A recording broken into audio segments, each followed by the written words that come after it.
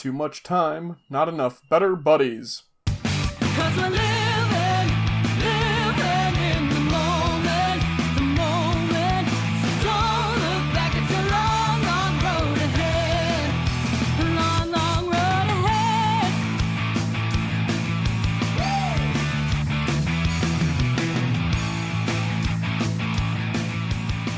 Hello, and welcome back to Better Buddies. I'm your host RJ. With us this week, again, we have Calvin. Hello. And James.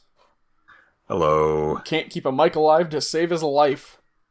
I can't, thank God. Or to save the mic's life. Or to save the mic's life. Jinx, Yeah. you owe me a soda. Oh well. Oh, if only. Our Better Buddies icebreaker this week. You are given the honor of naming the very first city on Mars. What do you name it? Mars City 1. Efficient. I would call it. That's a good question. But then you have to name the second city Mars City Beta. There we go. And there's the third one, Mars City Part C. Or Mars City I was going to say Sigma. Charlie. Oh. Oh, Charlie. You gotta change, like, whatever those, like, alphabet things are. Like, start, like, just different order, but continue the right place it would be. But it's going to be a different, like, convention each time.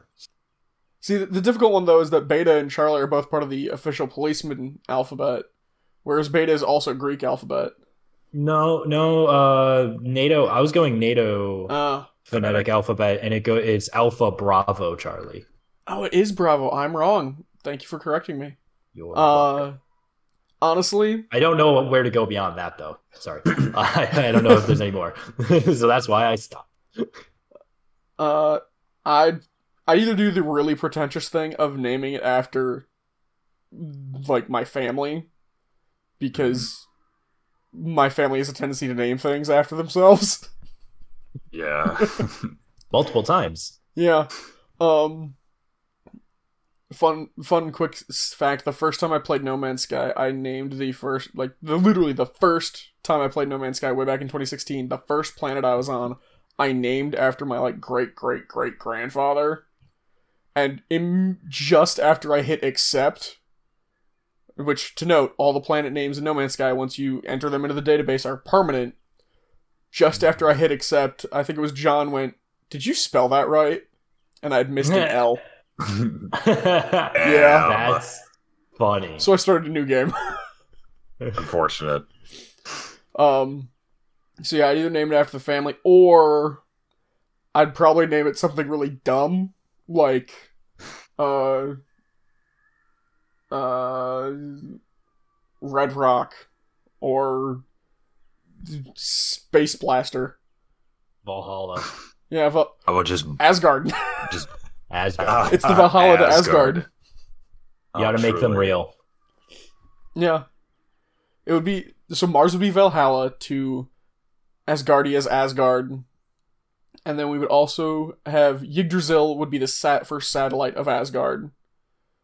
Or would be like their shuttle service to connect the various like a realms space together. elevator. Oh, Yeah, there we like go. You could still have to be the name of a space elevator. Yes. James, what do you got? I don't think we've heard James's yet. I've been trying to think. I don't You're the know. writer. What's the name of know, what's the name of the city in Total Recall? Or do they just call The city. Oh. I don't know if there is a city. They might just say Mars.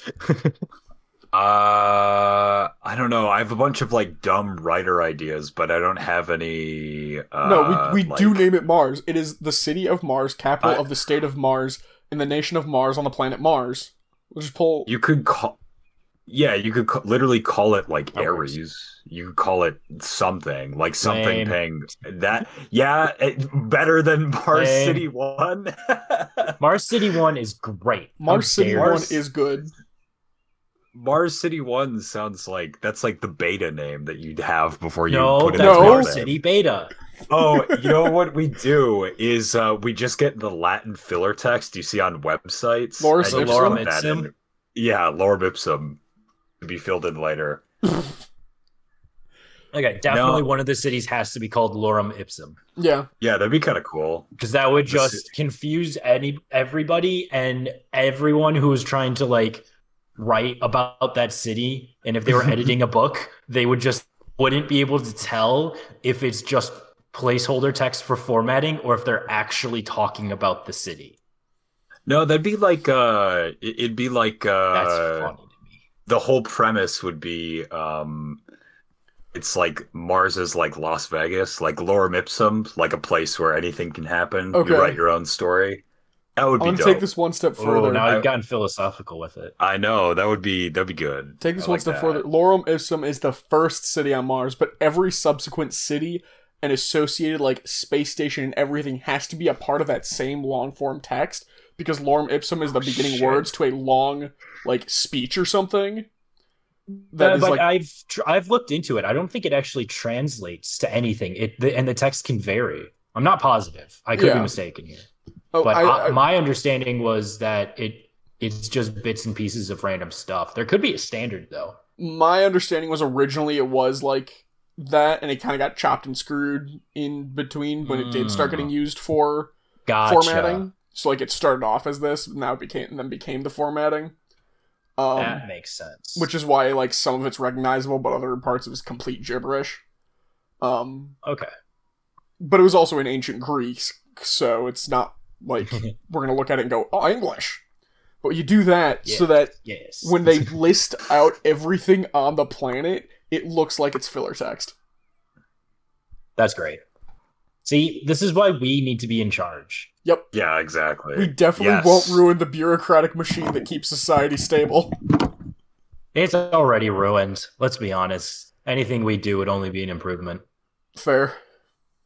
because it either hastens the end or we actually manage to stumble into a fix. Yeah, And maybe. either of those options are probably for the best. What, you don't want to just tread water in this middle ground we've got right now? I'll pass. Truly the middle children of history. But that's fine. We'll You're set not some wrong. good stuff up for the people who follow. That's We're the too whole late idea. for pirates and cowboys, and we're too early for space pirates and space cowboys. I know it's the most depressing thing ever. But that means that whatever we do and how we act is probably going to shape and form like significantly more so than most people. Oh no. No. The next preceding I don't era. think so. But like, for real though, let's stop and think for a moment. There are cowboys, gangsters, like the Roman centurions, and like we were talking about last week. Like each era had its like thing. What is the thing of this era? CIA Hipsters. agents. No, That's who it is. The CIA, like No. they're- No, that's you Cold can't War get- though. See, Yeah, that's that's Cold Cold War. War. That's not. That's like still modern era. That's No. closer to us than cowboys or samurai. You're right, it's closer, but we've already missed it. I see the hard part is these eras are getting shorter and shorter and narrower. So I would Yeah. say whatever era that we can belong in is either about to end or about to start. And Fair. we only got like 5 years to commit and make I would- that mark. Otherwise, it's going to already move past us. do we make it like like bring back the cowboy-esque thing, but just make it like nomads on motorcycles? Like just becomes a No, see, trend? I'd still say that was like the 60s and like Yeah, I would say but for now you're us. getting near like beatnik stuff. But the problem is too is that like we probably do. There is some prototypical hero Oh, is it like the form, hacker? like a. It's not the hacker. Ooh, the hackers 90s. Hacker is and it's too like I think I don't know. Maybe it It's could very be specialized. in some way. Yeah, I feel like that proto hero form has to be like at least appeal to the public as like a hero of the people, and I don't see hackers ever really doing that. I mean, I guess In WikiLeaks. some ways. Yeah, No, I don't know WikiLeaks, but in some ways, the idea of the hacker fighting against the oppressive government for like stuff like that, there is that kind of archetype out there. oh, that's fair. I mean, is it just the college student, or just the No. student in general today? No. Like, it might be. I think it is. They're not a hero. He might be on. I don't know if they have to be heroes though, because they're Yeah. not necessarily heroes of their time. It's later they're romanticized to be ones. I Because Yeah. cowboys were just a bunch of dudes out working outside in the ranch, and like Well, they weren't out there with guns shooting everybody every other second and like getting into these crazy adventures and all this stuff. It was just that'd be like saying like I don't know, like an electrician is out having amazing adventures and doing Okay. crazy stuff, and it's you like, nah, it's clearly don't know it's a anything guy about the working. trades.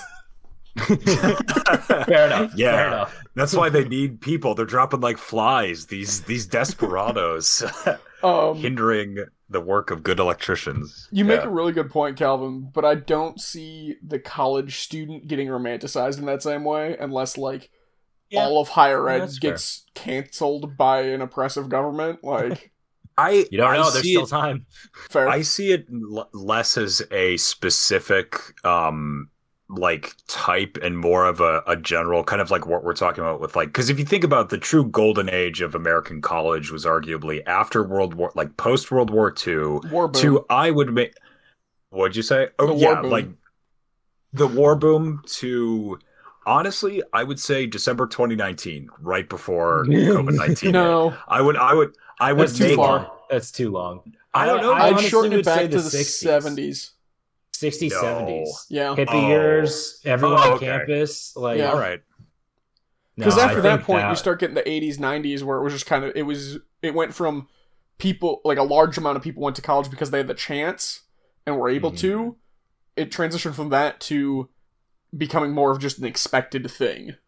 Yeah, I can't shake the feeling that like because like each like what we're talking about, like these symbols or emblems of different eras became such because that type of person or it obviously was romanticized. But for instance, like the Cowboys, obviously endemic of like America's, the idea of the limitless potential of this boundless West, and also all the like goods and the evils that it like brought with it. And I'd argue in a time where we have nothing to explore, not space, not really the ocean, not our own countries, the only things we have to explore, get ready, real pretentious college shit coming in. The only things we have left to explore really are our minds and the way that we think about things. Then you see the emergence of like true scholars. And those are the types that get like venerated. But I think you're also right where it's like it's really hard to pin that down, like what that would Yeah. look like or how it would even be seen.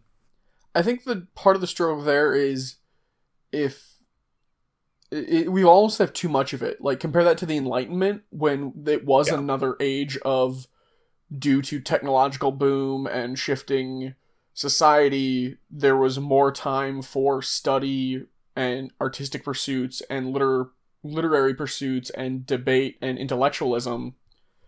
But there, even though there was more of it, it was still a very limited group of people that had access to it, relatively speaking, which made it more likely that somebody would rise to the top. I think that because there's so much more people in that group now, we're going to struggle to see anybody rise above.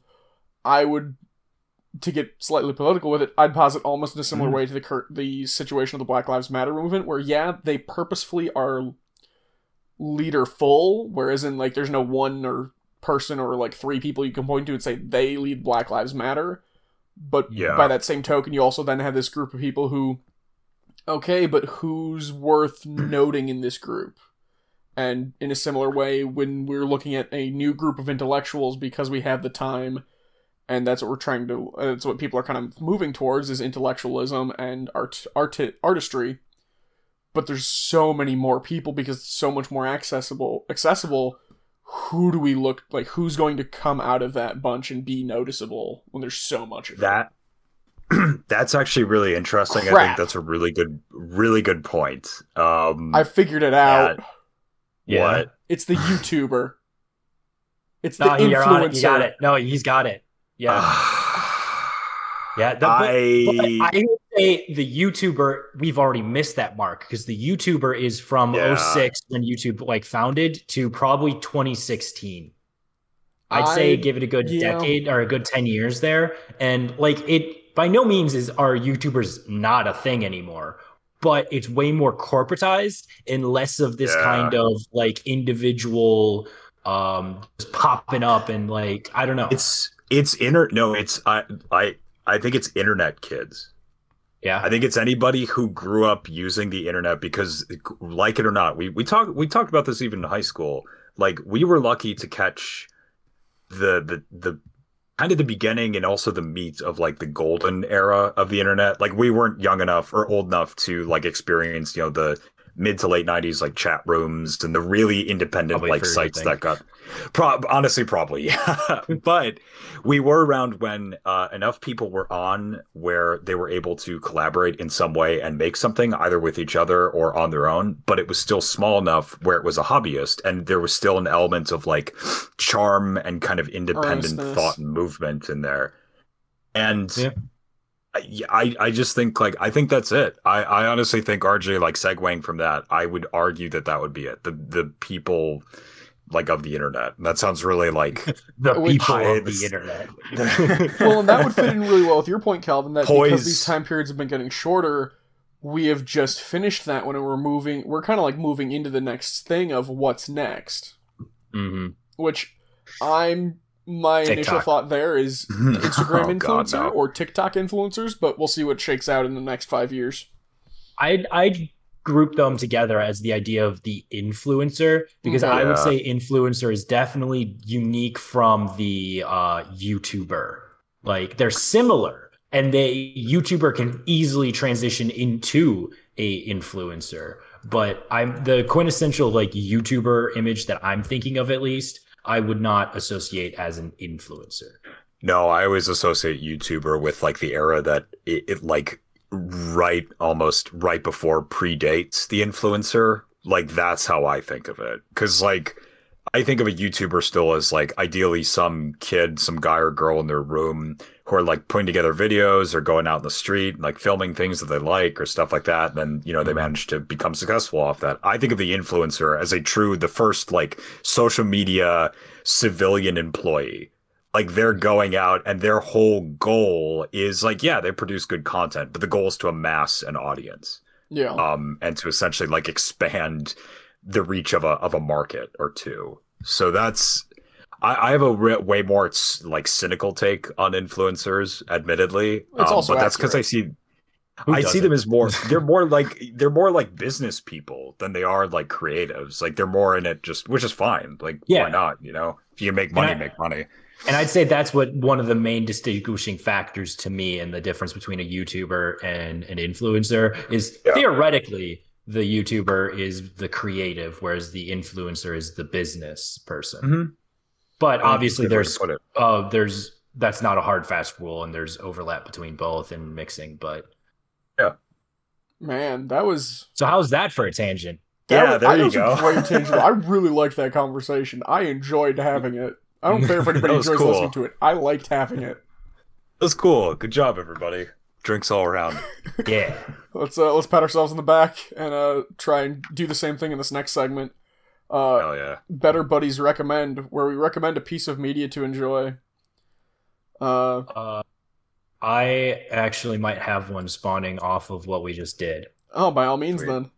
So it's not so much a media, but it's still my recommendation. So, kind of split into two.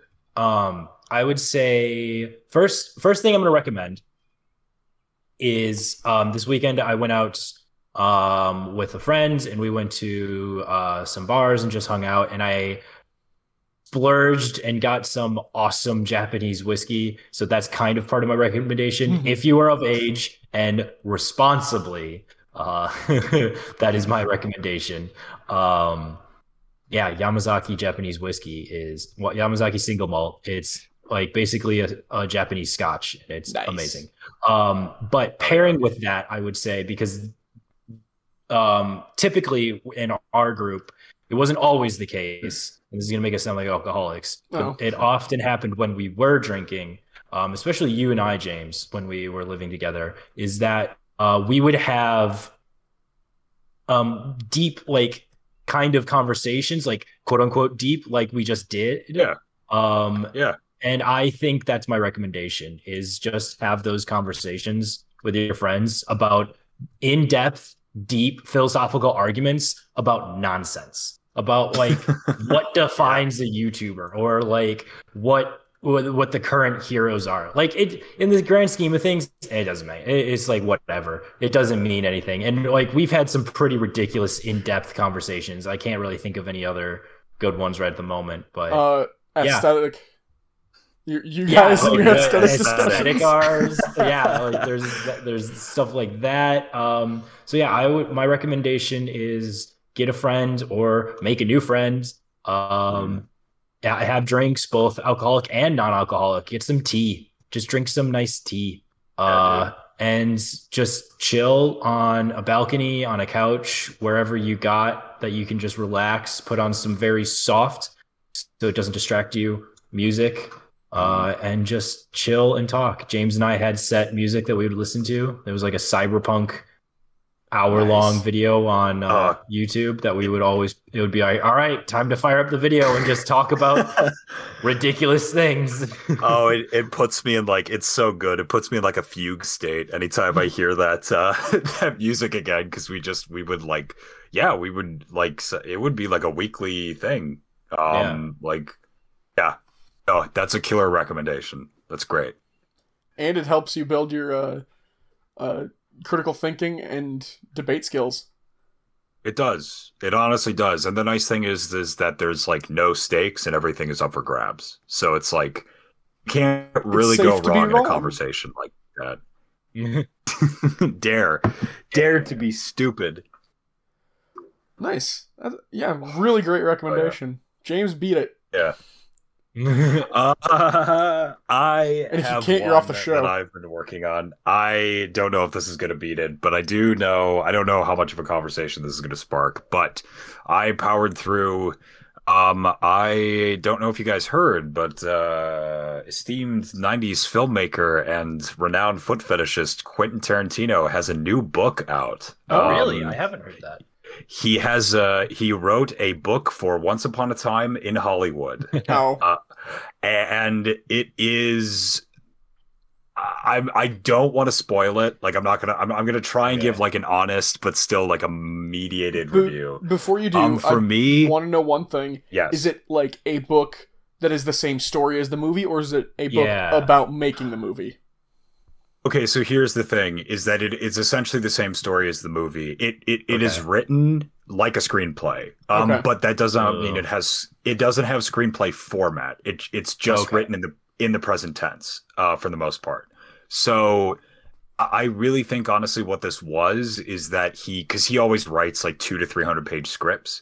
And you can't film a 200 or 300 page script. So I think what he did was he took a lot of the scenes and parts of the script that didn't get in the final cut or the theatrical cut of the movie, and he like basically assembled it in the version of the script that he had in his head and just like wrote a book essentially. And because of that, it's one of the best and one of the worst books I've ever read. Oof. Like this book, I love parts of it.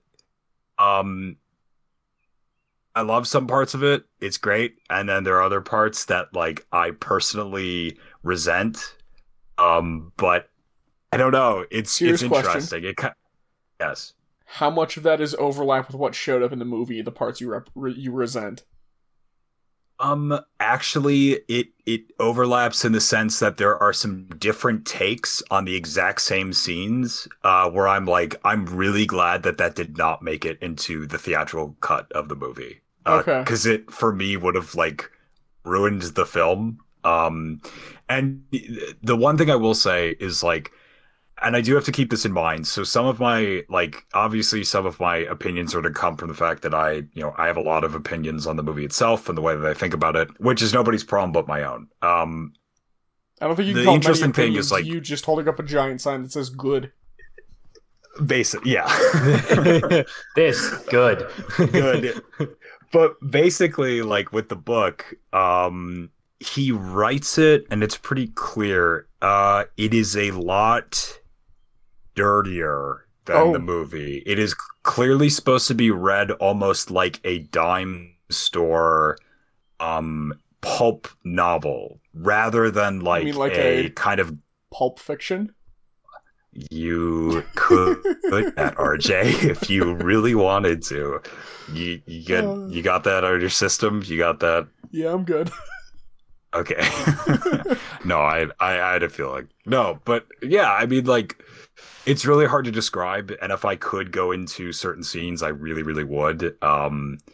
But I just like I would suggest that you guys read it because the one of the things I really do like about it is that I do feel like it's written pretty easily. Like I was able to power through this thing in a couple days, and it's about 300, almost 400 pages, and it's a pretty cool. small book. You can get it for pretty cheap on Amazon. It was like $7.50, maybe Not bad.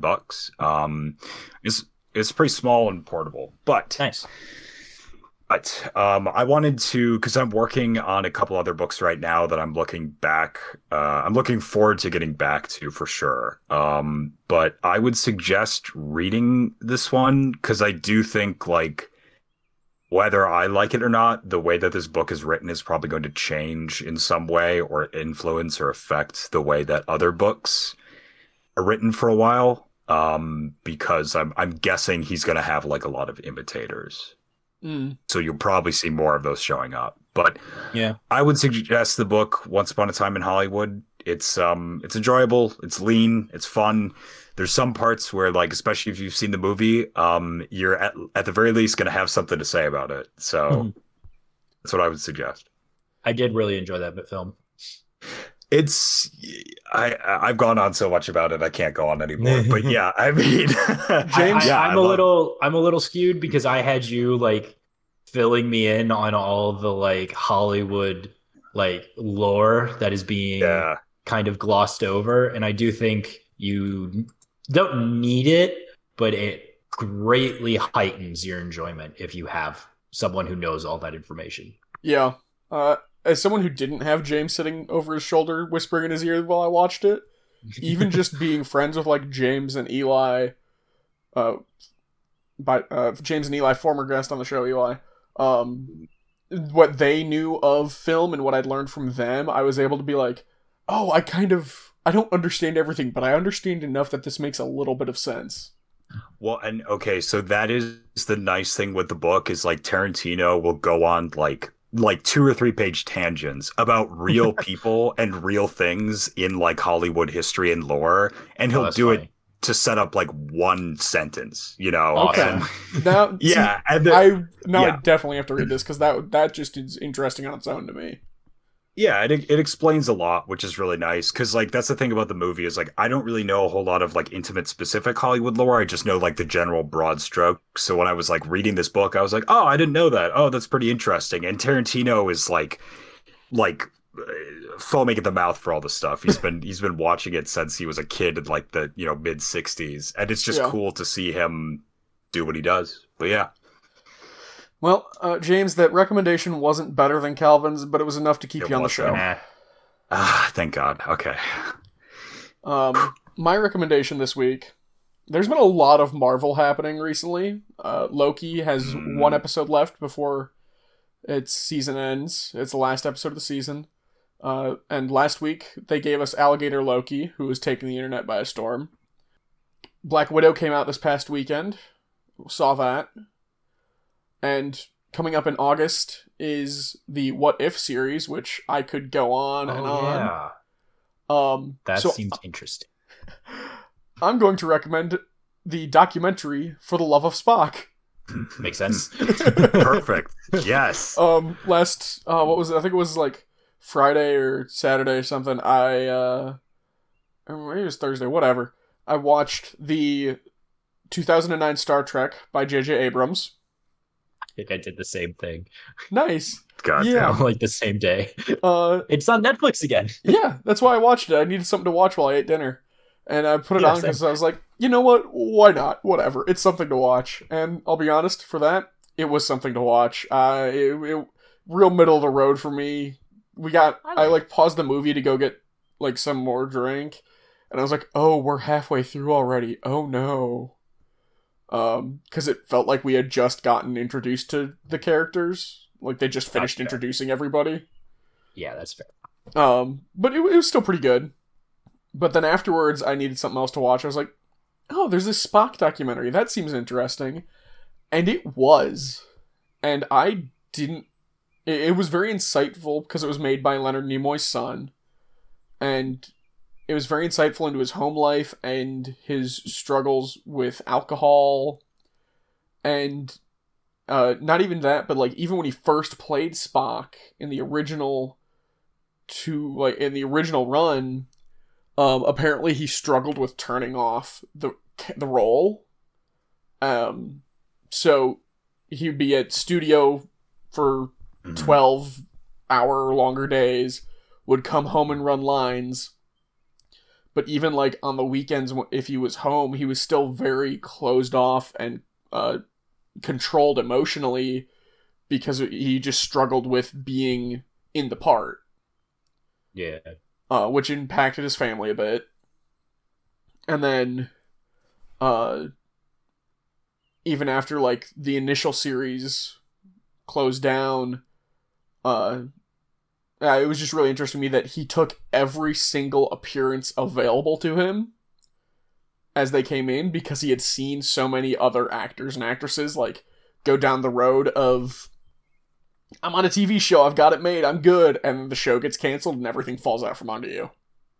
Yeah. Yeah. Yeah. Yeah, especially with TV show actors. Oh yeah.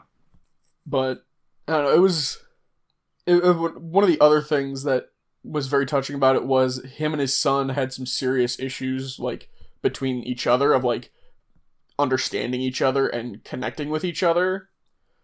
And it made me a little emotional because at one point his son is like reading a letter that his dad wrote for him when they were having these disconnect issues of like, hey, like here's like Spock, or not Spock, Leonard Nimoy was writing about his own father, and like here's what the guy who raised me was like, and he did his best, but we were different people. I know you're a different person than I am, and it was very touching for me because when my dad was on the road very early on, he wrote me not the same letter, but he did write me a letter, just kind of being encouraging and trying to say like it's okay.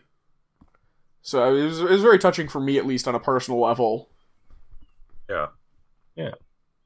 I think people forget, like, and maybe we don't forget so much anymore, but even with all the media that we have that covers like behind the scenes, like the lives of these like people, like sometimes it really does take that right framing of a certain person's kind of career and who they are to really kind of like get it to click. Sometimes that like, yeah, these people, like, they do play like really famous characters, and you know there's action figures of them, and there's all these like spin-offs and ideas, and people are going to be like talking about essentially about that performance, even though like, you know, Leonard Nimoy's performance, it amounts to nothing really more in the grand scheme of things than like an autistic elf man on a cheap like 60s science fiction television show. Clearly he hit something there where he like, it's really important to a lot of people, and probably because he did some good work. And I feel like to see like how he probably struggled, or like what that was like for him, you know, like, is that kind of what it Oh, is very that kind much of so. what it That's very much what discusses it a little was. bit? And it originally, early in the documentary, they're like, "Oh, this was originally going to be a documentary about Spock, the character," but then with his, and he talked to his, it just evolved because his father passed, and they were like, "Why don't we make this about the man himself?" That's cool. Two of the things that were surprising was after Star Trek, he actually he did a couple other TV shows. He was in Mission Impossible or something. But No, the TV show? Really? yeah, Hmm. No way. yeah, he was in the TV show, but he wound up quitting because his character was supposed to be a master of disguise, so he went into it like, oh, I'm gonna get to play so many different roles and really stretch my legs. And it wound up being like the same 3 or 4 characters that he would pretend to be, and he was like, okay, I'm not doing this. Yeah. But after a couple of like TV show things kind of like that, he wound up he was a stage actor. And had a pretty, like, he had a decade-long stint as a stage actor that was very successful. The other thing that was really funny was apparently the first Star Trek pilot, Kirk was not the captain. That I didn't know this until I watched the documentary. Kirk was the captain when they rebooted with a second pilot. In the first pilot, it was Captain Pike, which is referenced in the 2009 Star Trek. Gotcha. Oh, That makes sense. Yeah. That's cool. That's really cool. Okay. Because in the 2009 Star Trek, Pike is the captain of the Enterprise, and he gets captured and Kirk takes over. In the original pilot, Pike was the captain, but a problem kind of arose because, as Leonard Nimoy put it to William Shatner, both Nimoy and the Pike actor were trying to play nothing. And it was like this actor joke that Nimoy told Shatner of like, two actors are about to do scene, one turns the other and says, I'm gonna play nothing. What are you? I'm gonna play nothing. What are you gonna play? And the other actor says, you can't play nothing. I'm gonna play nothing. Pike and Spock were both so like interior controlled people that there was no chemistry between them. Interesting. Yeah, and so at least for that okay. pilot, Nimoy tried to make Spock a little bit more outward because Pike wasn't, and the producers hated it. Paramount was gonna or Paramount, NBC, whatever TV station was gonna do them was gonna scrap the show. Wanted to reboot everything, replace all of the cast and actors. Oh, wow. Like Nimoy almost didn't come back. It was who Gene Roddenberry said, "No, I want him. We're keeping him." Screw you, Pike. You're out. Yeah. Awesome. Like told the producers and like the studio, whatever, like, we're keeping this actor. I want him. I'm keeping him. Everybody else This can go, one is mine. but we're keeping this one. And then when they brought in William Shatner was such an overactor and like is known for his overacting that they just had this yin yang thing going on between him and Nimoy. Yeah. So yeah, For the Love of Spock, documentary available on Netflix. Go check it out. Watch that. I'm not a big documentary guy, but that does sound interesting. I'm not either, but I think this one at least had enough between the element of storytelling with telling his life and the various like people they talked to. Like the two components were interesting enough that once they were put together, I was like, yeah, this is a documentary I'm enjoying. So yeah, our next, We went on a couple of long tangents and stories there. yeah, It was yeah. good though. no, Good. we can answer a couple advice questions right near the end. Yes, we can. In our Advice: watch Star Trek. yeah, Yeah, please do. How to Be a Better Buddy, where we give some real and some humorous advice. Our first and only piece of real advice for the rest of the episode: go watch Star Trek. There you go. Done. Star Trek. There we go. Game over. Game over, man. Game over. No. There's only one sci-fi reference allowed. There could be That's only fair. one. We're reaching our quota. Our first question, what are some of the best male friendships depicted in fiction? With the further details, interested to hear what are the best male friendships based on damn positive it. qualities Spock and Kirk, done! like respect, genuine care, etc., rather than toxic masculine traits like constant banter and one-upmanship. Which, yeah, Kirk and Spock. I mean, there's constant banter and a bit of one-upmanship, but I think in the more healthy way than what the question is referring to. Definitely. One, I'm gonna throw one out there from the comics: Wolverine and Nightcrawler. Wolverine being Wolverine, beer-swilling Canadian who murders people. Nightcrawler is a fuzzy blue, demon-looking mutant who is a devout Catholic and generally a honest, trusting person. But they have a very they are friends specifically because of the like difference between them, where Wolverine sees that Nightcrawler, Kurt Wagner, is a good person and like appreciates that about him, and Nightcrawler sees that even though Wolverine is a murderer and a lethal weapon and can do horrible things, that he's also done very good things and has good in him. And He so has the capacity for good. exactly. And so they have, ever since Giant Size X-Men #1, which was the first instance of both of them on the X-Men, they've gotten along very well because of just being good dudes. I'm torn between two answers, but Which I are think on the pain of being redundant, I'm just gonna, this will be my little mini answer. I'm gonna say obviously this is what I'm gonna say. so say it. Cliff Booth and Rick Dalton from Once Upon a Time in Hollywood. If you want to Yeah. see like What's your- a good supportive like guy relationship, go watch that movie. You know it's what? Yeah. so sweet. I think that's also a great one because it also demonstrates how you can be two good friends when your lives are not equal. Yes, the cool thing is that they're both so. This sounds like basic to say, but going off what Calvin said, because he's absolutely right. They live such different lives and they're such different people, and you'd think that these two types of guys would like resent each other, but they're just super supportive and they're always there for each other. And I don't know, it's a great like male relationship. Yeah, I was waiting throughout that entire film for something for like their lives to like become a wedge that drove them apart, Yeah. and I was dreading it. And then, well, I guess kind of spoilers, but like, yeah, yeah, Yeah. It works out. it works out. So what's your I other was one? also gonna say the trio from Jimmy Neutron, Jimmy, Carl, and Sheen. Because to me, that's like almost, you find those archetypes in like almost every guy and every guy relationship, like the nerd, the hypochondriac, and the schizo. Like those are like Okay, now we have a three, very like, serious base- question here because you've brought this up. Thanks, James. Which Yeah. are us? We have three dudes right here who are all friends. Which ones are we? Oh, Yeah, that's a great James. question. You I have think to- you have to- I'd have to be Sheen, right? Like I don't want to be the hypochondriac. yeah, but see, that's the thing. I don't see RJ as the hypochondriac. Which means I'm Jimmy then. Which means you're Jimmy. Which you I could see you as Jimmy, but I'm not the hypochondriac. I have Well, some bad and keep news in for you, mind that- Calvin.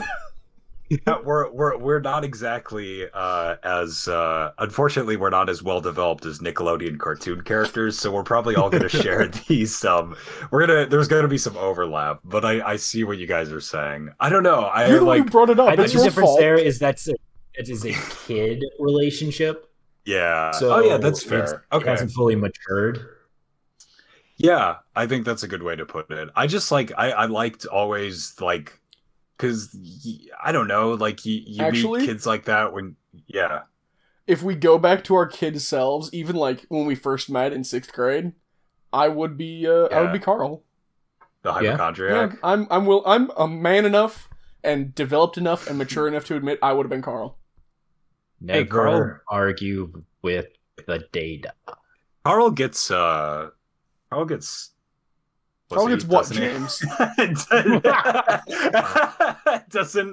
Don't they have an episode? They've got to have some episode where they go to the future and Carl's like getting some, right? Like, I With mean, a llama, I think. If I remember, they do go to the future. Jimmy is an idiot, and Sheen is like a freedom that's fighter. right. That's right. Yeah. No, wait, but Carl in one episode is like he's like the Dalai Lama, like yeah, literally, literally Like, with he's like emphasis on llama. yeah. There you go. You're the one that China's been looking for, RJ. I hope Don't not. tell them. It's a secret. So there's some They'll kidnap examples. you in your sleep. There are some examples, yeah. Our next question. This is an important one. What is a set in the context of a gym? Oh, that's easy. Then answer it. Do you know, RJ? I assume you would know. I think I know, but I don't want to assume. I know James knows. Mhm. I'm curious what your response is first, and then James can go. It sounds like we're all avoiding it. No, I'm just curious I as to which know of us it. know, because James the four of us, the three of us, James is the guy that works out the most. So and then, a set in a gym. and then you and I'd say, are about the same. I forgot to add the further details of this question. I was using this machine, and this guy asked me how many more sets I had left. I had no idea what it meant, so I just told him a random number. Don't do that, because a set... I could either be super impressed or like, oh. Yeah. So a set is not the number of reps per se, but the number of times you do those reps. So if you do 10 reps, a set would be doing 10 reps 3 times, right? I thought it was if you do 10 reps, that's a set, and then you do 3 sets of 10. That would be it. Okay. That's the one. But I think technically Basically the same thing, just there are some sets that I heard about in both high school and college called supersets, which I'm pretty sure is combining like multiple sets of reps into one. where you would do And like, yeah. you do them like rapid fire almost. It's meant more for like sudden like endurance or like resistance or strength training or something. I just named like 3 different types of exercise, but I'm not like exactly the most like knowledgeable guy. I'm a pretty casual gym goer when I have to be stacked up against other people. But yeah, technically you're both right. But it set is actually no, but it is like a set usually is just, as I understand, standardly defined as a series of repetitions in one set. There you go. And don't Nailed it. give There a you go. random number, because then you're gonna make somebody mad. If you're like, oh yeah, I got 100 sets left, they're gonna be annoyed because you're Well- talking a gym machine. Even if you were like, well, actually, bro, I got like 100 reps left. It's like, really? Really? You have 100 reps left on one machine. Yeah. Our next question. How the hell do I learn how to take care of a house? With the further details, my wife and I just did something we never thought we'd get to do and bought a house. The excitement has worn off to realize that I don't know anything about basic home maintenance. I don't even know where to start. You're asking the wrong guy. Go to the channel. There's a YouTube channel. I forget what it's called, But it's but that it's dad. like it's a dad who grew up without a dad, so he just made a YouTube channel, just doing stuff where he just teaches you like how to unclog a sink, how to just do just generic Home menial maintenance. household tasks. Yeah, and it's just like awesome. I think it's like dad teaches or something. Something like that. If you Google it, it'll come up. Yeah, it caught a little bit of an internet storm for like a day, so Because it's awesome. yeah. So that's one resource you can go to. That's the one I was thinking of, so I'm glad somebody else thought of it too. The other thing is figure out what it is that needs to be done, because if you just say, "Oh, I gotta do home maintenance," you will never stop. No, you'll never stop because you're also owning a home for many, many years, but in the immediacy, your list is going to look stupid long. So start with like, alright, what's the like regular stuff that's got to happen? Got to mow the lawn. That's a like once a month kind of thing. Put that on the monthly list. This door is squeaky. Put that on the to-do today list. And just figure out those things that are things like that need to happen immediately because they're vital. Those things that are just daily chores, and those things that are like long-term home renovation projects. James, you're not helping. I'm trying to think. I would just say, like, because I think those are, I mean, I've never had to really take care of a house before. I guess an apartment. I would You say, didn't even do that. I tried. Hey, I'm getting better, all right? I'm in rehabilitation. No, I would say never underestimate the importance not just of interior decorating or inside design, but making it something that's your own. Yeah. I would definitely say, like, I walk into a lot of homes, and I love, like, most of the homes I walk into, I very rarely walk into a house, and I'm like, yeah, I fucking hate this place. You should, though. You should. Oh, Assert dominance. Yeah. Maybe I should, yeah, exactly. Make them impress you. No, but I would say like it's always nice to see people who are able to combine like a relatively it doesn't always have to be clean, like in the clean sense, but just a relatively well kept sense of like standard design and and look, while still managing to like make it their own. Whether that's like places where you put up family photos where other people maybe don't, whether that's like how you light certain parts of your house like at certain times during the day, like figuring out where the lighting is in and what looks best there, whether it's like pulling together all this stuff that you've gotten and maybe even just having a room, I don't know, full of old books or movies and making that, you know, really feel like a good space to be in. Like obviously you want to make sure that your pipes are running, that the lawn's cut, that, you know, your heat and AC work. Like the purely mechanical technical things truly do matter, because that's literally in some ways what's going to keep your house standing. But at the same time, you got to make it a true home. And I think like we're past the point where it's like, well, that's my wife takes care of that. Like, no, I think like everybody can get involved in that in some capacity or another. So I think that's something that like is something to kind of focus on and especially take pride in. So yeah. Next question. I would also add one last rule of thumb: if you ever hear running water and you can't figure out where it's coming from, don't ignore it. Yeah. Always track down running water. Make sure it's coming in through a pipe and staying in a pipe, or else you can figure out where it's coming from. Mhm. Never ignore water. No, don't. Seriously, don't. Yep. Next question. Do you think it is moral or immoral to bring back a Neanderthal to life, and why? With the further details, I don't know if we have the technology yet, but if we do, what do you think about the idea? Do you mean as in clone one into existence, bring back to life? Or are we talking time machine? We're going to go grab a dude that died a couple thousand years ago and be like, huzzah, future. I think cloning. Yeah. I think they mean cloning.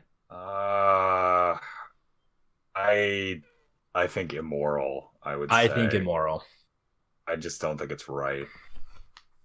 But because I think it's difficult, because I wouldn't say it was immoral to bring back a woolly mammoth. So Yeah, I think I can see with the Neanderthal, we're treading it, because technically, if you want to get into those technicality stuff, they're not like what we consider human nowadays, correct? Correct. Not really, no. They were a side branch, and people have Neanderthal DNA in them, but they would be what you would call another species.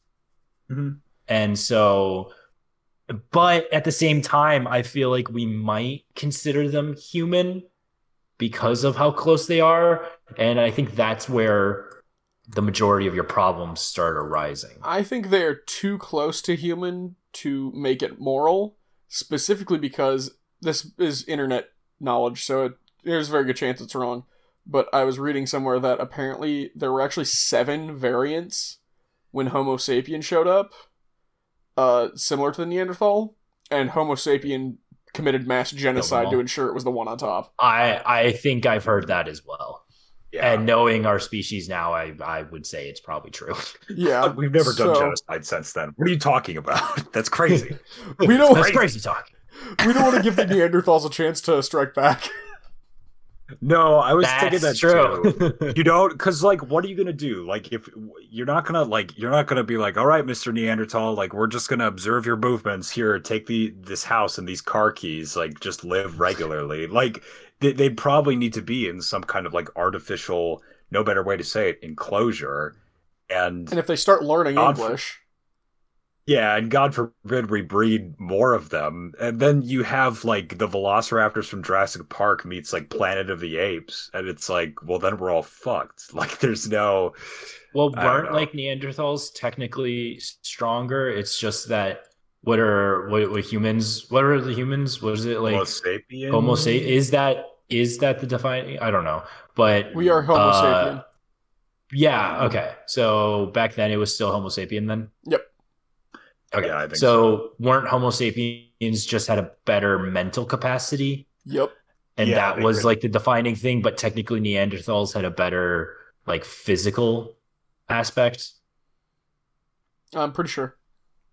Yeah, they were stronger and I think bigger and broader, but Homo Yeah. sapiens were just simply they just knew how to work basically in numbers Tools. more. I think it was literally like Homo sapiens for whatever reason were just better with like abstract concepts like counting and strategy.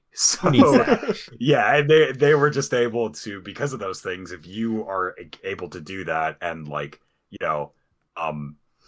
the other guy can't, it's like measuring a duck versus a rock in a swimming contest. Like one's gonna win. No contest. Yeah. So The Rock. rock. I mean, For the rock's platoon able to to stay share. down underwater. Exactly. You're one lucky marine. Yeah. So yeah, maybe we don't bring back Neanderthals, huh? That seems like a good idea. Let's not do that. Yeah. Leave sleeping dogs lie.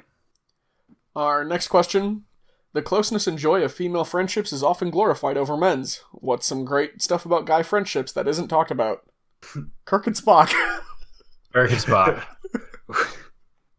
I don't know, dude. I don't know if I could handle being like, because the thing is, like, with guys, even though guys are usually like pretty emotionally closed off, like it's pretty easy to tell when a guy is like upset or feeling like a certain way. Like you can at least feel there's like a disturbance in the force. But like I know just from like talking to women about women and also interacting with women occasionally in my 24 years. James that, over here like, claiming to be a woman expert. I know, dude. I'm trying, all right? I'm trying. But I just know that they have this ability to like mask not even just the sense that they're feeling something, but even just the feeling that they're feeling something. And guys are sometimes I'm not very observant or intuitive sometimes, so this is maybe just me speaking, but like they're able to just hide that shit. I don't know if I'd be able to. So it's a Deal with great that. I thing think that I'd you go can't insane. hide your emotions. It is Okay. kind of nice. I mean, it gets pretty ugly. I don't know. I like guy friendships because like I don't know. I found that like guys are able, like the conversation we had like 40 minutes ago. Like I don't know if I could have like walked I would into a say- room with a. I'm not saying they're not capable of it. I'm just saying it's like I'm just saying that they're lesser people. All right, that's all I'm saying. No. No, No, what I'm woman saying expert is- James Kukan says women are lesser people. You heard it here first. Well, I guess, hey, if it was 50 years ago, you would have taken me seriously. No, but point being, I do think like I don't know, women talk about like shit that's interesting to them, but it's not to be, and guys talk about shit that's interesting to them, but has women are like that's the stupidest fucking thing ever, and I don't know if I could have gone to. I don't know. I just like guys being able to talk about shit. You can just talk about stuff with guys. You just can't with girls, you know? Yeah. I think we can condense that down to talk about stupid shit. Yeah, but that's not like. What is some great stuff about guy friendships that I don't know? What do you think? Like, what do you think's like? What do Beer. you guys like? What'd you say? Beer. Yeah, because Beer. nobody else has access to that. I just think it's a much more accepted thing that dudes can just sit around and drink a beer and talk about anything. Or can just, like, almost more casually Whiskey. drink beer or whiskey or whatever.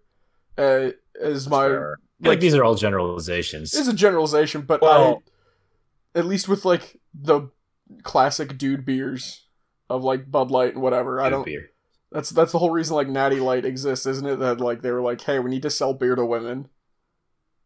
Oh, I know what I'll say. This is just building off of what I was talking about, but I think I could say a lot of times in like popular culture, like or even just public discourse, like I don't know, there's a characterization that guys don't have like interesting conversations. There's like the idea that like in the same way that like guys will sometimes often generalize that like when women get together all they talk about is like shoes or like Sex of the City or boys or some gay shit like that. Like I think Did we just fail the Bechdel test? with- Probably. did we? I think I think with guys, like, there's this generalization that it's like, oh, like they just talk about like getting pussy and fucking, or like video games, or like I don't know, like shit like that, like sports or whatever. But I've found that men are like really, really capable of some very like nuanced and like interesting types of conversations that like you don't really see Represented. illustrated. Yeah, like I've had great conversations with you guys that like blows most of the shit I see in like modern media as a representation of like male discourse or relationship, like way out of the water. And I know that's kind of like be expected. Calvin, anything you want to add in? No, I'm staying out of this one. Fair. Oh, No, he's the smart one. centrist, boo. I mean, this is a time where I'd like to remind all our listeners of rule number 3: we don't listen to James. I repeat, we do not listen to James. I think you agreed with most things that he was saying, though. Shh, no, I didn't. Now, wait a minute. Wait a minute. Listen to me. Wait a Don't minute. listen to James. But if you're saying the same thing, No, what are you they're supposed different. to do? It's semantics. Our last question this week: what's something you don't use very often but have just in case? Oh, Yeah, same. No. I was gonna say condoms. I embedded it into the end of my glasses, so all you have to do is chomp down, and then you're good. On your glasses. Yeah, on the stem. It's like the part that goes behind your Oh. ear, and then you put it in there, Oh. and then it's like, oh, I'm just chewing on my glasses, and then, yeah. Yes, my answer was a joke as well. Haha. Condoms. Oh, we're joking? I mean, I mean, yeah, same. yeah. For real though, I it's become like I just have some because there was a while there where we like are just people we were hanging out with and events we were attending and situations were occurring where dangerously close to needing them and not having them. And if we're gonna make stupid mistakes, we might as well at least be safe about it. Did you you have? really not pick up on what he is referring to? Oh. I'm not referring to anything in particular, Oh. and I'm not No? referring to Okay. myself. I want that to be Okay, very okay. clear. Not referring to myself. enough. Yeah, No. no. Good enough. Just in case my mother actually listens to this episode. No, that's fair. This is fair. I got Also, I have a toolkit, like just a basic cloth bag of like hand tools that I've had since my freshman year of college. I haven't had to use it often, but when I've needed it, it's been nice to have. I would say, I do use this often, but it is something that I found if I just carry it around, and I know this is kind of a basic thing, but I do find a lot of people don't. It really makes your life easier in certain circumstances. I just carry a pen with me. Ooh. That Almost honestly everywhere is, I go. yeah. So I can make like a note wherever I want, and like if it's happened a few times, this is me being neurotic, but like if the waitress or waiter forgets a pen, like for you to sign your check or whatever, you do that. Or like, again, just taking notes or being able to just kind of have it at the ready has been nice for me. So yeah. That's a pretty good one. No, that's a really good one. I don't know. I guess part of my everyday carry is I always carry my Swiss Army knife. It's always good to have. Yep. Don't Mm. often use it, but it's like it's got a little Phillips head screwdriver, a pair of little scissors. I mean, obviously a knife, and that's really the main things you use on them. The little tweezers. So yeah, I feel like it's always good to have. Most people nowadays don't really carry knives, and I feel like whenever I need it, it's always I'm really glad I have it. See, People and get that weird was- with knives Yeah, they do. because they think it's like they're like, oh my god, you were carrying a knife. It's like, okay, listen, if I'm I'm coming carrying at a you with a Swiss Army knife, like Yeah. I'm gonna be coming at you with like whatever I got anyways. So it's like I could do just as much damage with like a pen. Yeah. You just stab that into through someone's temple and they're just as dead. Someone's eye, you could pull that thing out like an olive. Yeah. Like seriously. In college, my backpack had, you know how like some backpacks have like that top pocket where it's like a really small, but like it's on the top of the bag. Yeah. I used to have like a carry kit in there of like a couple cough drops, a small travel Kleenex, a phone charging cord, a fidget spinner that was also a like multi-dock station for the said charging cord, a set of Dungeons and Dragons dice, a quarter, a notebook, and a pen, and a knife. Holy shit. Specifically 1/4, 1/4. like on purpose, or you just happen to have a quarter? On purpose, because flipping a coin. Oh, yeah. Okay. You're ready to start like a mini civilization with all that shit in that pocket. Yeah. Well, and I keep meaning to transfer all that stuff to my, because I stopped using the backpack. I now have a messenger bag, and I haven't transferred it over to the messenger bag yet. I keep going like, I need to do that. I do have a set of Dungeons and Dragons dice in the messenger bag still, though. I have a separate one. They're fresh. Still, it's the dice are in their plastic sealed bag, still in the black pouch, so that the first time I Got need them them, weighted? they're not weighted. They're brand new. Crack them open when I need them. I don't know. Factory sealed. But yeah, See, that's what someone with weighted dice would say. well, don't worry about it. Your Using- character Look, didn't die. they're factory sealed. They can't possibly be weighted. No That'd one be would tamper. crazy. That would. Says the man who's a son of a magician. Yeah, I'll trust your dice. Well, if I really wanted to cheat, I wouldn't need weighted dice to do it. Exactly my point. Any last, not very often, but good to have just in cases? No. I'm gonna go with a new aux cord for James's mic. How about that? Yeah, because he's dead. James just put in our text chat, God damn it, because his mic died again. But I think that's a good sign to wrap the show. James, he left again. Well, Calvin, thank you for being here. Thank you, James, for being here. You're welcome. Maybe you can hear me even if you can't say bye. He can't. Thank you to the band Problem of Interest for letting us use the song Living in the Moment off the album Cross Off Yesterday. Jem says bye, everybody, in the text box. Problem of Interest is having a live event. Go find them on Facebook, on their Facebook page. They've posted about it. Check it out. If you're probably not in the area, but if you are, you can see them live if you'd like. Literally a day after this episode drops. Follow us on Facebook, Better Buddies, on Twitter @BetterBudcast. Use the hashtag BetterBuddies when you tweet about the show. Maybe we'll start shouting into the void again. We haven't done that in a long while. No, I thought I was free. You're never free. Or you can email us, betterbuddiescast@gmail.com.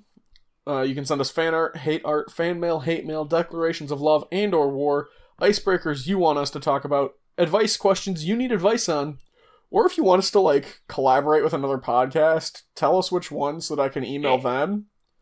It won't happen because nobody knows who we are, and it's highly unlikely that you'll pick a podcast we can actually talk to, but we'll try.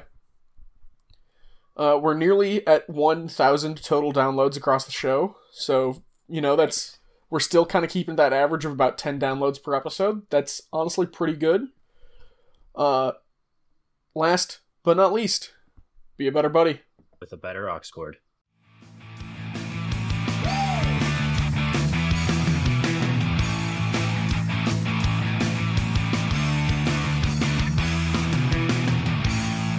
Hello. Hi. I swear to God, if it dies, I'm going to be upset. You should be upset because you are bad at keeping electronics alive, I know, especially dude. ones that require no maintenance.